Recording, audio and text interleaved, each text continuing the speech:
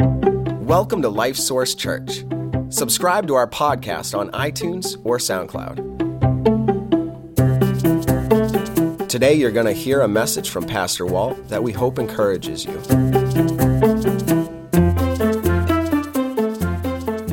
How great is our God, and that all the world will see is talking about. And just to give you a little insight here, the Bible talks about that we ought to glorify God. And so what does it mean to glorify God? That sounds like some religious word, right? Glorify God. Well, here's the deal. Everything about God is glorious. And that idea of glorious means really weighty, really big, awesome, important, perfect. Everything about Him is glorious. And so here's the deal. When I let God have His way in my life, and He could force me to do that, couldn't He? He could force you to do that, but He doesn't. But when I cooperate with Him and I let Him fill my life, what happens is that becomes seen by other people. And so when people see my life is different and I've changed how I think and how I'm living, that gets seen by people. And what they're seeing is God. And when they see God, they also see His glory. And so we glorify God by allowing Him to be seen in our lives. That'll preach, won't it? But that's not the sermon today. It's good to see all of you today, and I want to let you know, in case you have forgotten, that Thanksgiving is this Thursday. Anybody forgotten? No? And so, I was thinking for the last few months, I've been thinking, I need to go on a diet before the holidays start.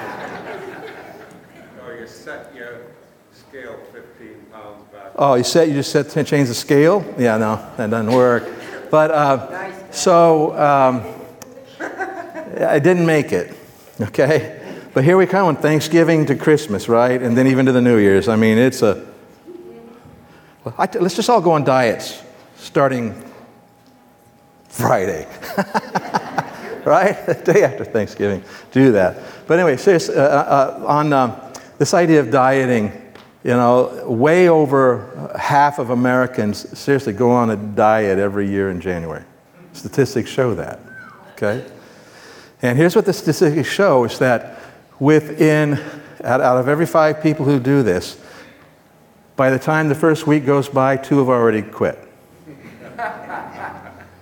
A third one has quit by the end of a month, before the first month comes up. That's 3. And only 1 out of the 5 will make it past 3 months. And so the weight that intended to get lost didn't get lost, did it? And so the diets don't work because there's not a sustaining of it, right? So I'm not preaching on diets today either, thank goodness. But the idea is you have to persevere in it, right? You have to stick with it.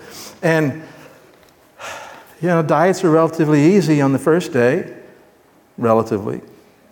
Second day, third, right? And then all of a sudden it's, hey. And what I, to be pleased is I get up one day and I eat because I forgot I was on the diet. Anybody else ever forget you're on? Okay. Might be convenient. But the idea is that needing to sustain that and for it to accomplish what it's intended to accomplish. And the same thing that can happen in lots of areas of life. I mean, think in a diet, if you're going to sustain it, you have to pay attention to it what? Pretty much every day. And after a week, 2 weeks, 3 weeks, a month, 2 months, 3 months, I have sustained diets for 6 months before. But the point is, you have to really pay attention, don't you? Because it gets easy not to. Because the longer something goes, sometimes the harder it is to keep it going. Because you have this momentum in the beginning, and then you kind of lose the momentum, and it's easy to forget. And so the same is true with this mission that the Lord has given us. The church throughout the ages has had times when we really did well on it because you focus on it and you work on it. And then over time, though, you lose the focus. right? And then it just kind of slips away. Even in our church, I would say, if we wanted to sit down and actually look at our history of our church, we could see some times when we really, really were focusing on the mission. But then what happens over time, you get busy and you're doing this, and then all of a sudden you're focusing on what, all this stuff we're doing, and we've lost sight of the mission, and it affects how we make our decisions or don't make our decisions. And so the mission is something that we really, really have to keep after. I think that what we're going to see today is not just that fact. I mean, if we ask that fact, right, are we supposed to keep after the mission? Are we supposed to keep doing it, right? We would all say what? Yes, that's the easy one, isn't it? So the harder problem is how do we find the motivation to stay motivated and to keep carrying out the mission. So I think we'll see some things about that today. We've been looking at this idea of the mission, and whose mission is it? It's the church's mission, isn't it? It's also our mission, and it's my mission, okay? And so to really look at this, we've been focusing in on Paul's mission. The 3 missionary journeys that Paul took. We saw the first missionary journey. We find this framework for Christian missions. The second missionary journey. Okay, that's fine, Mitchell. Go ahead and go back to the first one if you would. Actually go to the first one. There you go. First journey, provide a framework for missions. And this is the idea of go and tell, and then return and report. That's what they did, okay? More details on that, but they go and tell and return and report. And our responsibility is to pray for those missionaries and to support them, be supportive of them, and help to sustain them as they're on the field. So this is kind of just the big picture plan. All right, second missionary journey, we really focused in on the spiritual nature of missions. That we're talking about a supernatural life for us as Christians if we're going to live out the mission. Certainly for the missionary as well. And then we talked about the power of the gospel. How the gospel has to always be central to the mission. And then we talked last week about learning to live on the front lines. Okay, we need to be out there on the mission, not hanging out someplace where it's a lot easier at the moment. Okay, be out on the front lines. And then that brings us today, we're going to start on the third missionary journey. And this is where we really see the enduring importance and the impact of missions. That mission still matters. And that we need to go all in on it. Okay? And so today we're talking about the church's mission, our mission, my mission. But specifically, well, let's look at the scriptures here. Let's go to Acts 19. We'll start in on it right away. Because the mission still matters. Right? The mission's still important today. Do you agree with that? Amen. All right. Will it be important tomorrow? Yeah. Next year? 10 years from now, if we're still here and the Lord is here, has us here? Yeah, it's still the mission is still important. The Apostle Paul kept on the mission. Our missionaries do the same. And so why? It's because the mission is just as important today as it was when it started at the time of Christ. All right, so back in chapter 18, a few verses back, the start of this missionary journey doesn't have a big statement about it. In fact, it's actually found in the second half of verse 23. Paul says, okay, going back out, and he heads back out to the churches he'd already been to on the way to other places. And so we see some of the other places, or the other place that he gets to. Chapter 19, verse 1, page 1278 in the Bible that's in the chairs there. And it says, and it happened while Apollos was at Corinth that Paul, having passed through the upper regions, came to Ephesus. And this is in modern-day Turkey. It's on the west coast of Turkey. And finding some disciples, he said to them, did you receive the Holy Spirit when you believed? They said to him, we have not so much as heard whether there is a Holy Spirit. So something about these disciples, they were followers of the Messiah. But we're going to see specifically more what they knew or didn't know. But something about them made Paul question, something is just off here. Something isn't quite right. And so he asked them, did you receive the Holy Spirit? Because a little doctrine for you. The moment a person comes to that place where they turn away from their sin and their own way of trying to be right with God, and they say, okay, God, I get it. I'm a sinner. I believe Jesus died for me, rose again, and I receive him as my Savior. The moment that happens and they are born again, the Holy Spirit moves in. The Holy Spirit comes to reside in a person. That's when I usually say God moves in. That's how that happens. The Holy Spirit comes in.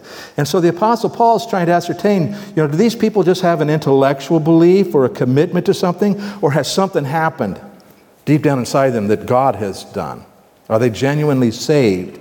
Would be another way we might ask the question. And their response is, we have not so much as heard whether there is a Holy Spirit. We don't know what you're talking about. What do you mean? Well, that told Paul right away some things, right? That they didn't have a full understanding of what God was doing in the gospel. Verse 3, and he said to them, well, into what then were you baptized?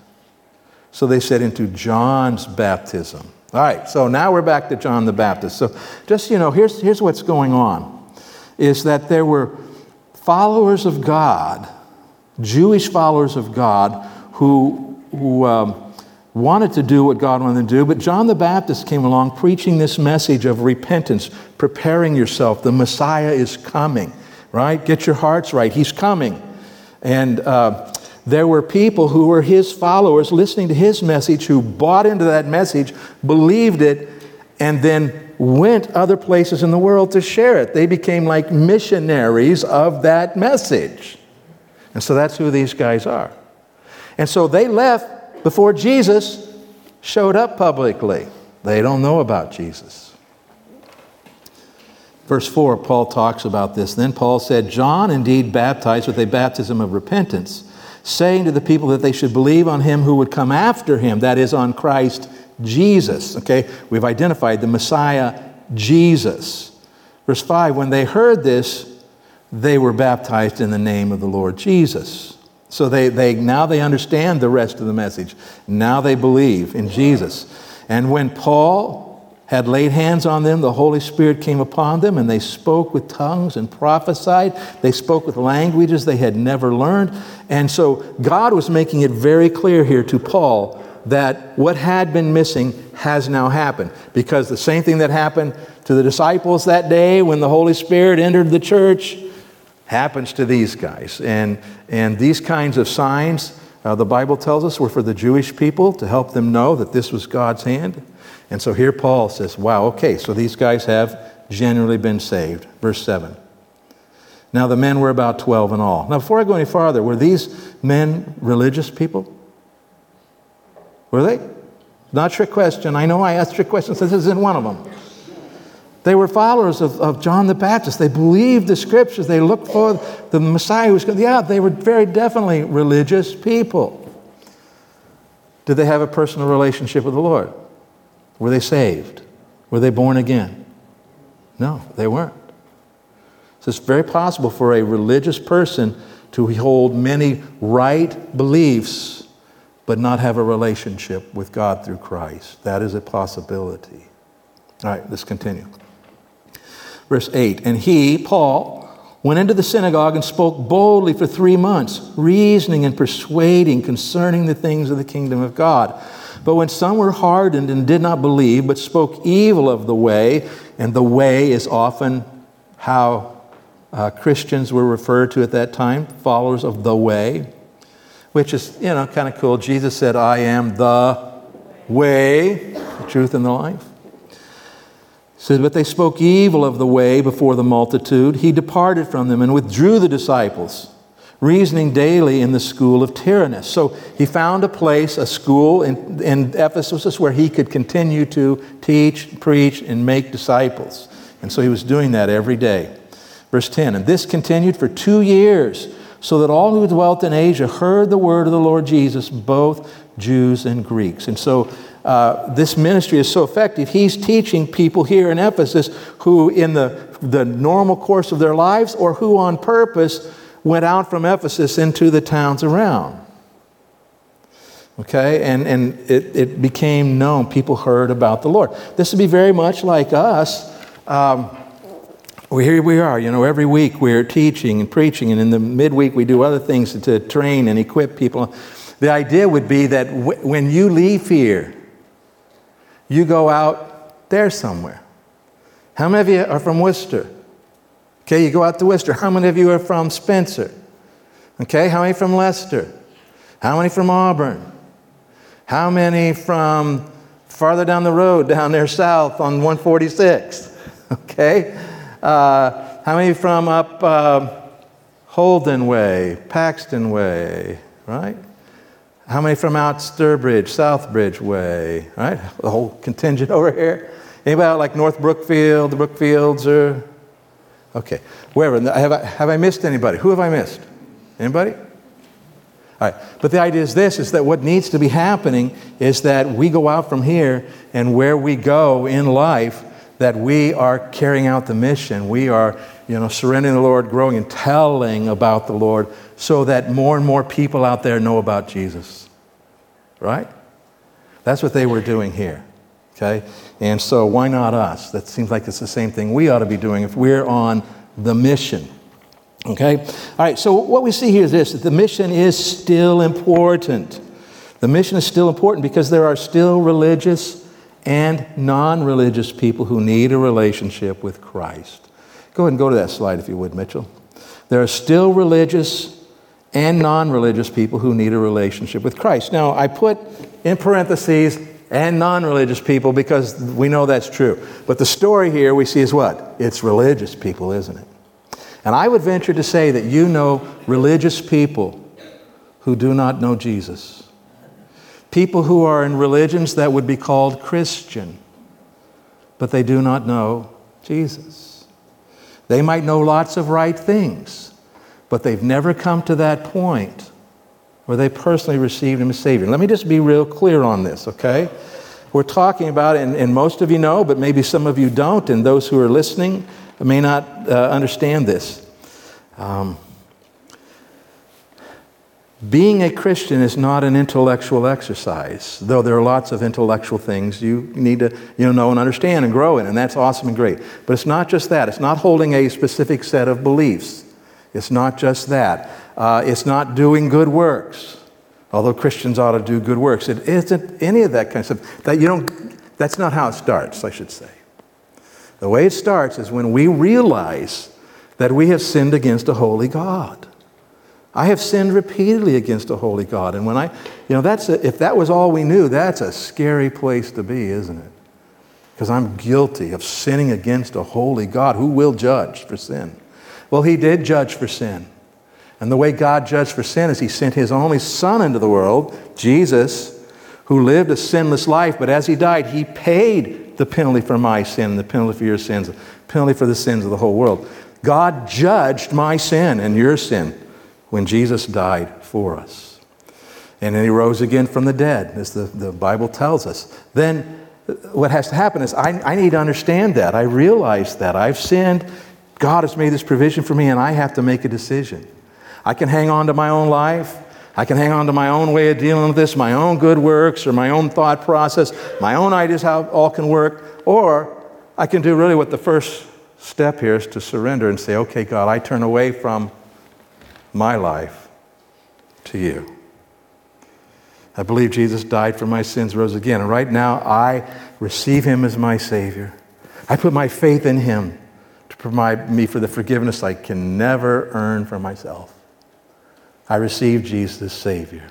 And when that is a sincere decision of a person's heart and mind, that what happens? The Bible tells us that God forgives how many sins? All sins. Every sin ever committed, ever will be committed. Jesus died for them all. All right? And then that also means that our eternal destiny is no longer hell, but now it is heaven. And it's settled because it was paid in full. Jesus hangs on the cross and says, it is finished. Payment in full. That's right. And then God Himself moves in. And that's what we see Paul talking about with these disciples of John the Baptist. Right? God Himself moved in. The Holy Spirit came in. And so, how many people, let me ask you this. How many of you think, yeah, I think I know someone who's religious like that, but really has never received Christ as Savior? How many of you say, I know somebody like that? Yeah, see? So guess what? The mission is still important, isn't it? Because those people that, oftentimes well-intended are not saved. They don't have a relationship with Christ. They need someone to care and press into their lives and help them to learn that and understand it. And who are those people? It's us. Okay? And this is not just here. This is around the world too. There are countries that would say they are Christian countries who are filled with religious people who do not know Jesus. Okay? And so the mission still matters. The mission is still important. All right, let's continue in the story here. Verse 11. It's an interesting passage of Scripture. It says, now God worked unusual miracles by the hands of Paul. Does that sound a little redundant? Are miracles usual? No, they're what? Unusual. That's right. But it says here that God worked unusual miracles by the hands of Paul. And we're going to see what he means by that. It says, verse 12, so that even handkerchiefs or aprons were brought from his body to the sick, and the diseases left them, and the evil spirits went out of them. Now, that's an unusual miracle, isn't it? I have this thought. It's no problem for God to do these things, right? In other words, they had been with the Apostle Paul. He had wore this apron. Maybe while he was making tents, it was his working apron. And I can imagine Paul coming out and saying, anybody see my apron? That's like the 12th one I've lost this month. Right? It's out there. But so God is doing miracles, and he's showing the power of God, and in the name of Jesus, certainly here. Verse 13. Then some of the itinerant Jewish exorcists, those who were involved with trying to cast out evil spirits who were not Christians, the Jewish exorcists took it upon themselves to call the name of the Lord Jesus over those who had evil spirits, saying, we exorcise you by Jesus whom Paul preaches. So they thought the magic was in saying the name. Is the name of Jesus powerful? It absolutely is. But if we ever think that we got this little formula where if we'll just say, in the name of Jesus, that somehow or other there's power attached, not so, right? It has to be matched from all the way through, right? The name of Jesus needs to match everything that's coming from the person. All right, so they said, let's use the name of Jesus. They tried that. And then we get a specific story. It says, also there were 7 sons of Sceva, a Jewish chief priest, who did so. And the evil spirit... I'm sorry, I started to laugh. It's funny, but it's not funny. And the evil spirit answered and said, Jesus I know, and Paul I know, but who are you? See, they didn't have a relationship with God. They weren't a disciple being trained by Paul. And so, it says, verse 16, then the man in whom the evil spirit was leaped on them, overpowered them, and prevailed against them, so that they fled out of that house naked and wounded. I just saw an article about the Beverly Hillbillies yesterday. These guys got a big whooping, didn't they? Okay. They're messing around with spiritual things. They don't have an understanding of what's going on.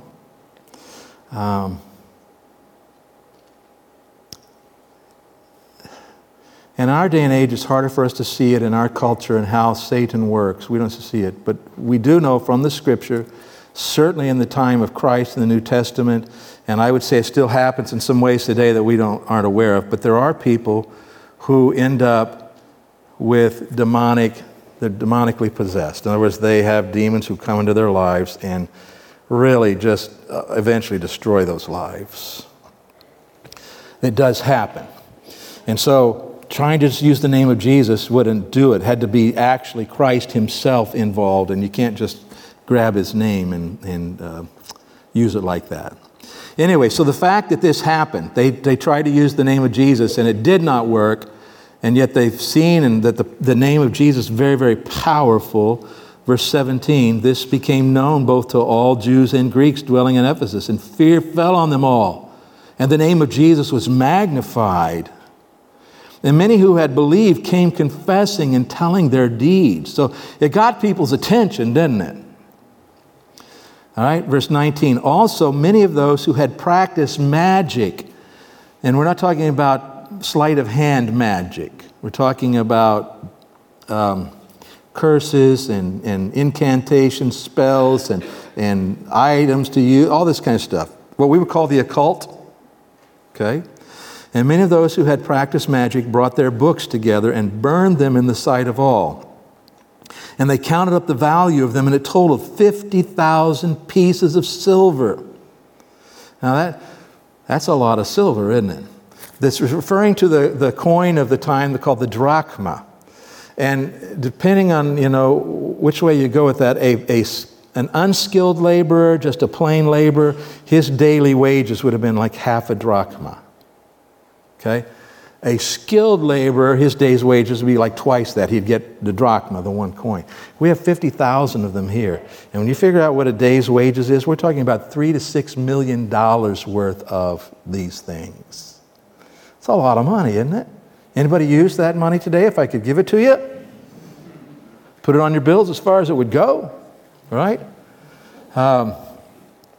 So this is significant.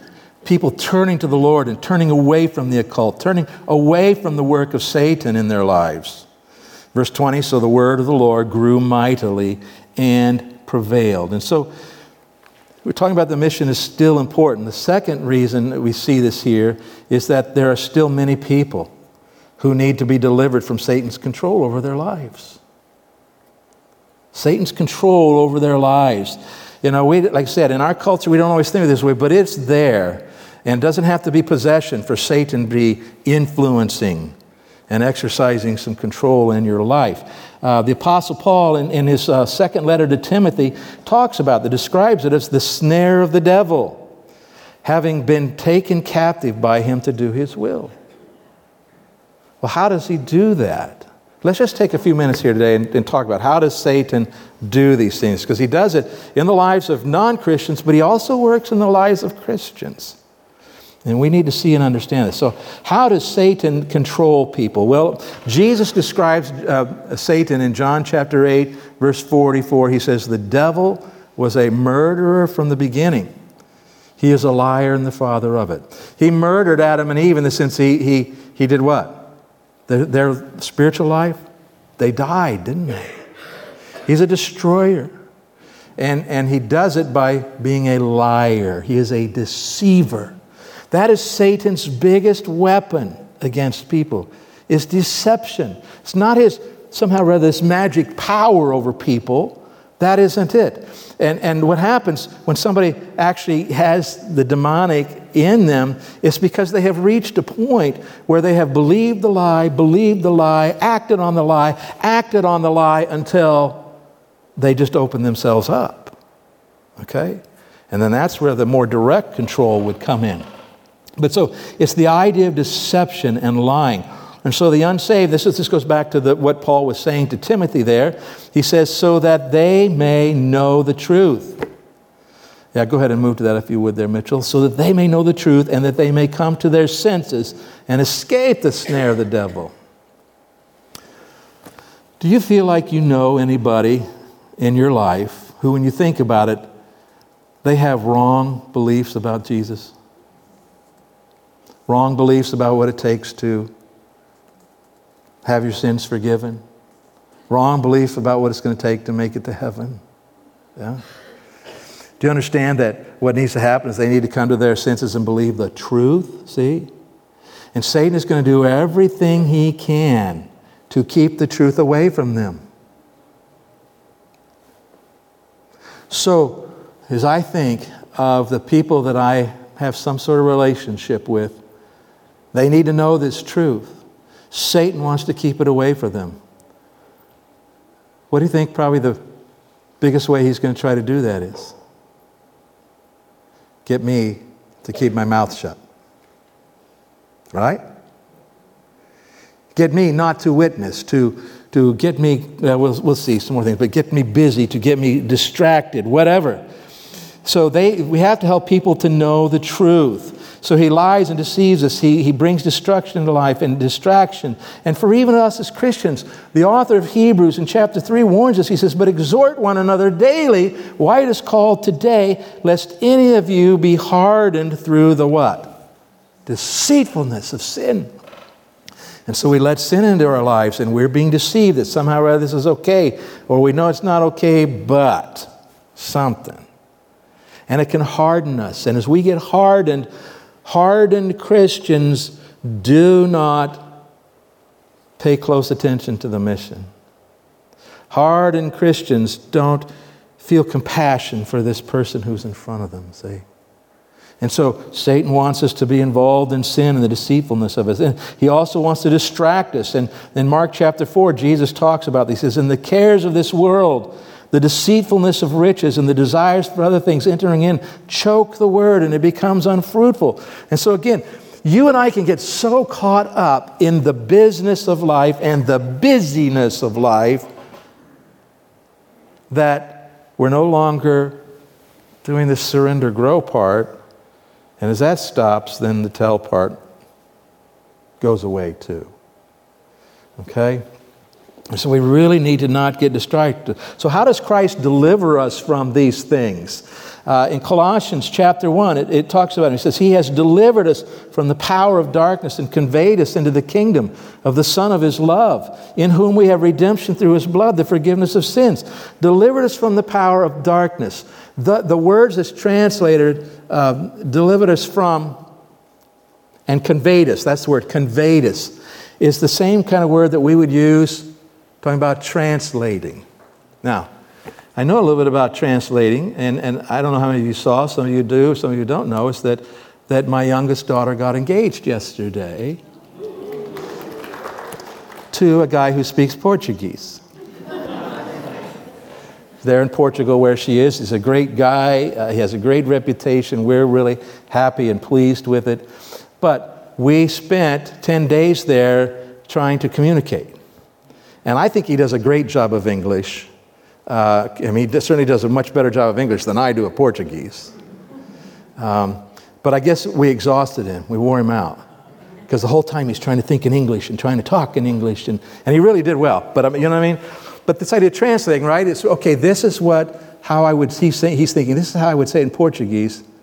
I need to say now, how would I say that? Take the same thought and translate it into English.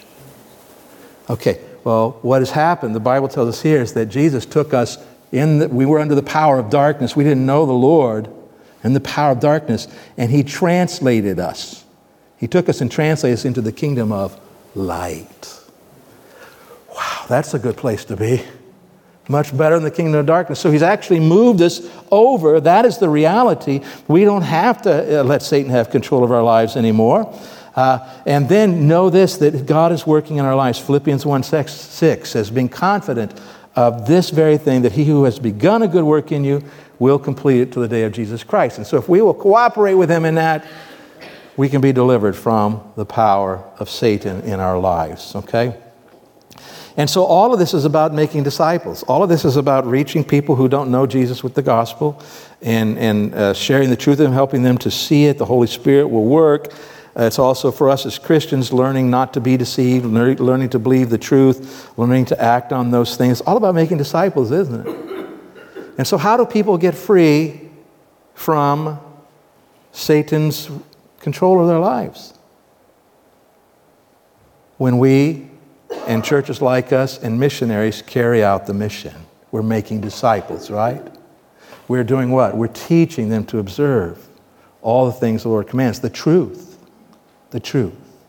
which is what will set them free. Isn't that what Jesus said? You will know the truth, and the truth will set you free. Okay, so let's continue here. Verse 23. Actually, let's start in verse 21.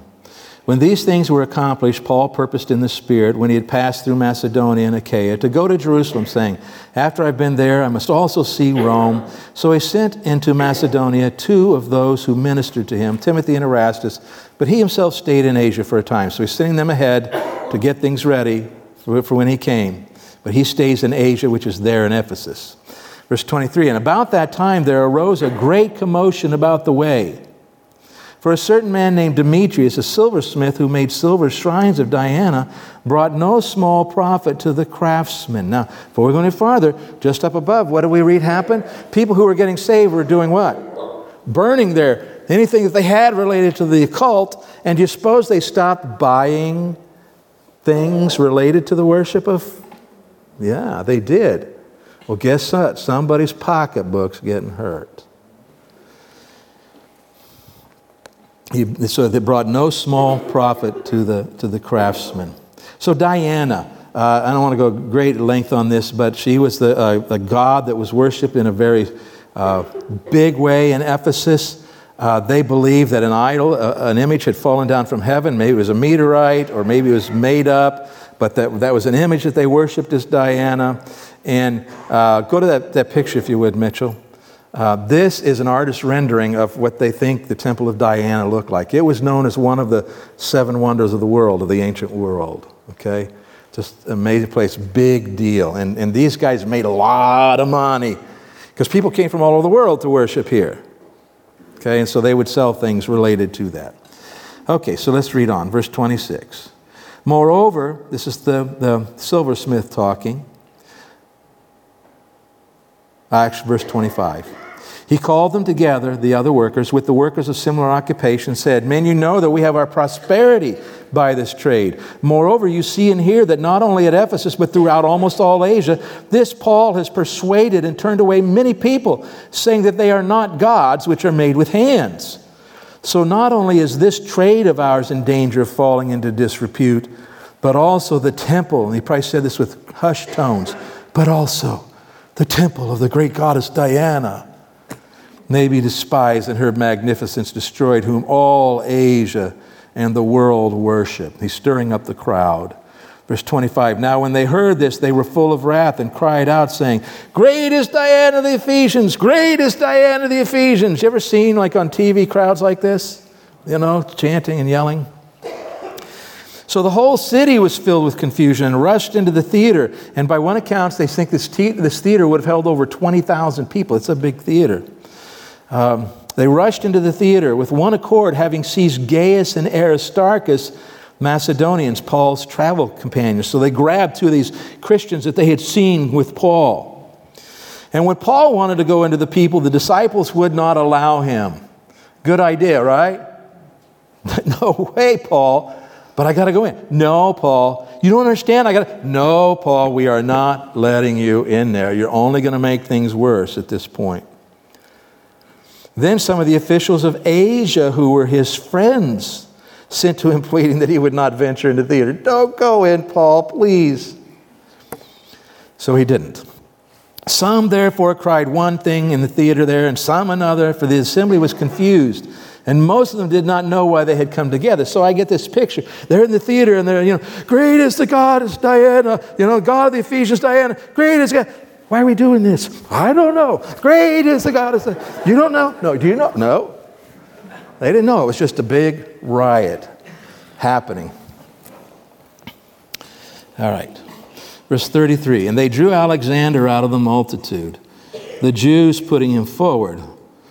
And Alexander motioned with his hand, wanted to make his defense to people. What's up with that? What's the Jews got to do this? Well, I think the Jews were concerned because where does Paul is connected to the Jews, isn't he, in their mind, right? He preached to the Jews. He's Jewish, they thought.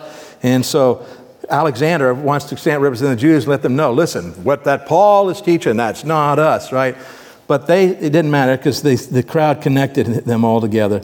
But verse 34, but when they found out that he was a Jew, all with one voice cried out for about 2 hours, Great is Diana of the Ephesians. 2 hours! Wow. And when the city clerk had quieted the crowd, he said, Men of Ephesus, what man is there who does not know that the city of Ephesians is temple guardian of the great goddess Diana and of the image which fell down from Zeus? Therefore, since these things cannot be denied, you ought to be quiet and do nothing rashly. For you have brought these men here who are neither robbers of temples nor blasphemers of your goddess. Therefore, if Demetrius and his fellow craftsmen have a case against anyone, the courts are open and there are proconsuls, someone to judge. Let them bring charges against one another. But if you have any other inquiry to make, it shall be determined in the lawful assembly. For we are in danger of being called in question for today's uproar, there being no reason which we may give to account for this disorderly gathering. And when he had said these things, he dismissed the assembly. In other words, if word got out that if Ephesus was out of control, chaos, rioting, the Romans very well could have come back in and applied, not pleasant measures. So he said, we got to stop. Chapter 20, verse 1, after the uproar had ceased, Paul called the disciples himself, embraced them, and departed to go to Macedonia. So he's going to move on down the road. But we see here a third reason that the mission is still important. And that's because there are still many people deceived and confused by false beliefs in religions. That sounds all like the first one, doesn't it? But I'm thinking here, the first one, the idea of religious people, is more about people who would think they're Christian, but aren't. This is beyond that. And there are some really strange beliefs out there. Have you run anybody who holds any strange beliefs? And there are people who are confused about things, and they believe things that aren't even logical. On and on it goes. Because here's the plight of people who are deceived and confused.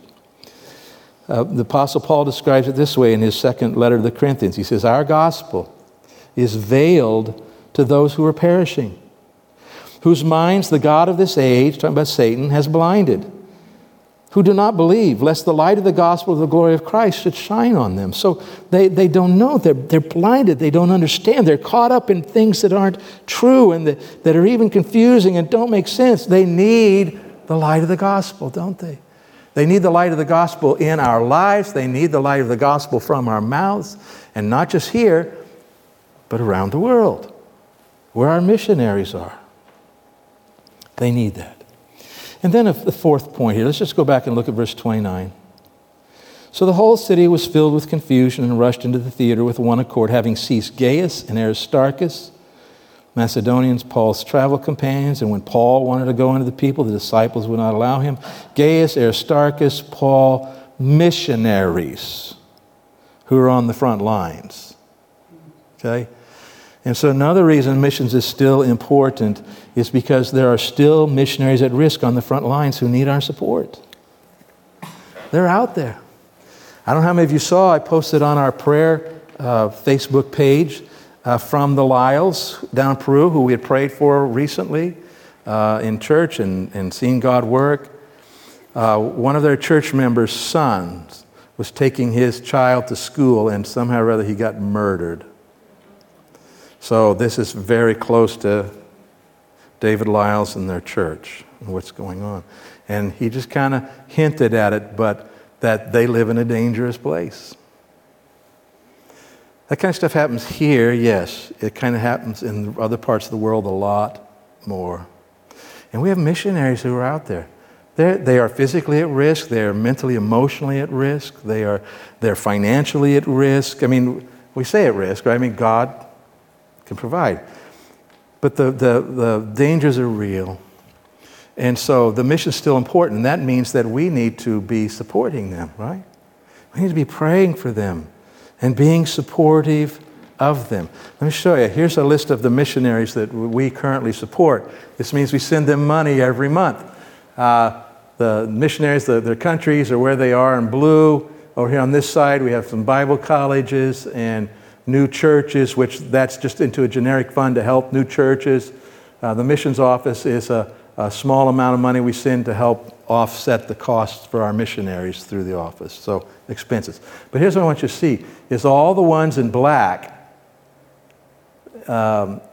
over 20 years we've been supporting them. More than 20. Yeah, that's good. That is good. But what has happened is, for the most part, we aren't able to support many more missionaries. And there's still missionaries who need to go. Right? There's still places in the world that need to hear. And so I want to challenge you that we need to, as we go forward, some of these missionaries are getting older. They'll probably retire. That's fine. But we need to think, how can we do more? And when it comes to sending money, people have to give money, right? And so I've been trying to bump you in this series just to prayerfully consider. Say, God, do you want us to give something to missions? We give to the church like this now. God, do you want us to give something additional to missions? And, if He puts it on your heart, do it. $1, $5, $50. I doubt there's anybody here who put $500 in a week, but that'd be awesome, right? I mean, But you understand what I'm saying? If all of us will say, God, what do you want us to do? If each of us will say that, and then we will make a decision and start doing it, it'll make a big difference. Make a huge difference. And guess what? Where your treasure is, there your heart will be. And so now your heart will go towards the mission more. That's a good thing. All right? So let's talk about a couple of action steps here. The first one is this, that we need to give missions around the world an ongoing role in our lives. And I just told you one way you can do that. You can be prayerful and giving. But you can also do more. You can actually learn about more, find out what's going on with missionaries and around the world, and maybe even go, on a missions trip, which hopefully we'll put one of those together in the near future. And maybe somebody here, God's going to stir your heart and give you no peace until you actually go as a missionary. Right? That could happen. But let's give missions around the world an ongoing role in our lives. It's just part of who we are as Christians. And then the second thing is to live the mission in your own life. Live it in your own life. When you leave here today and go out into the world, live the mission. Be alert. Be ready. Not only to live it in front of people, but to speak about it as the Lord provides opportunity, and He will, if you're willing. All right? Let's go to the Lord in prayer. Father, thank you for your word, and thank you for the challenge. I pray, Father, that we will let this great commission that you've given us, Lord, govern our lives.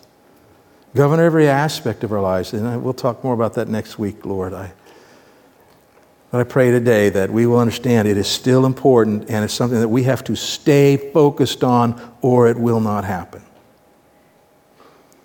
So stir our hearts about these things, Father. And I pray it in Jesus' name. Amen.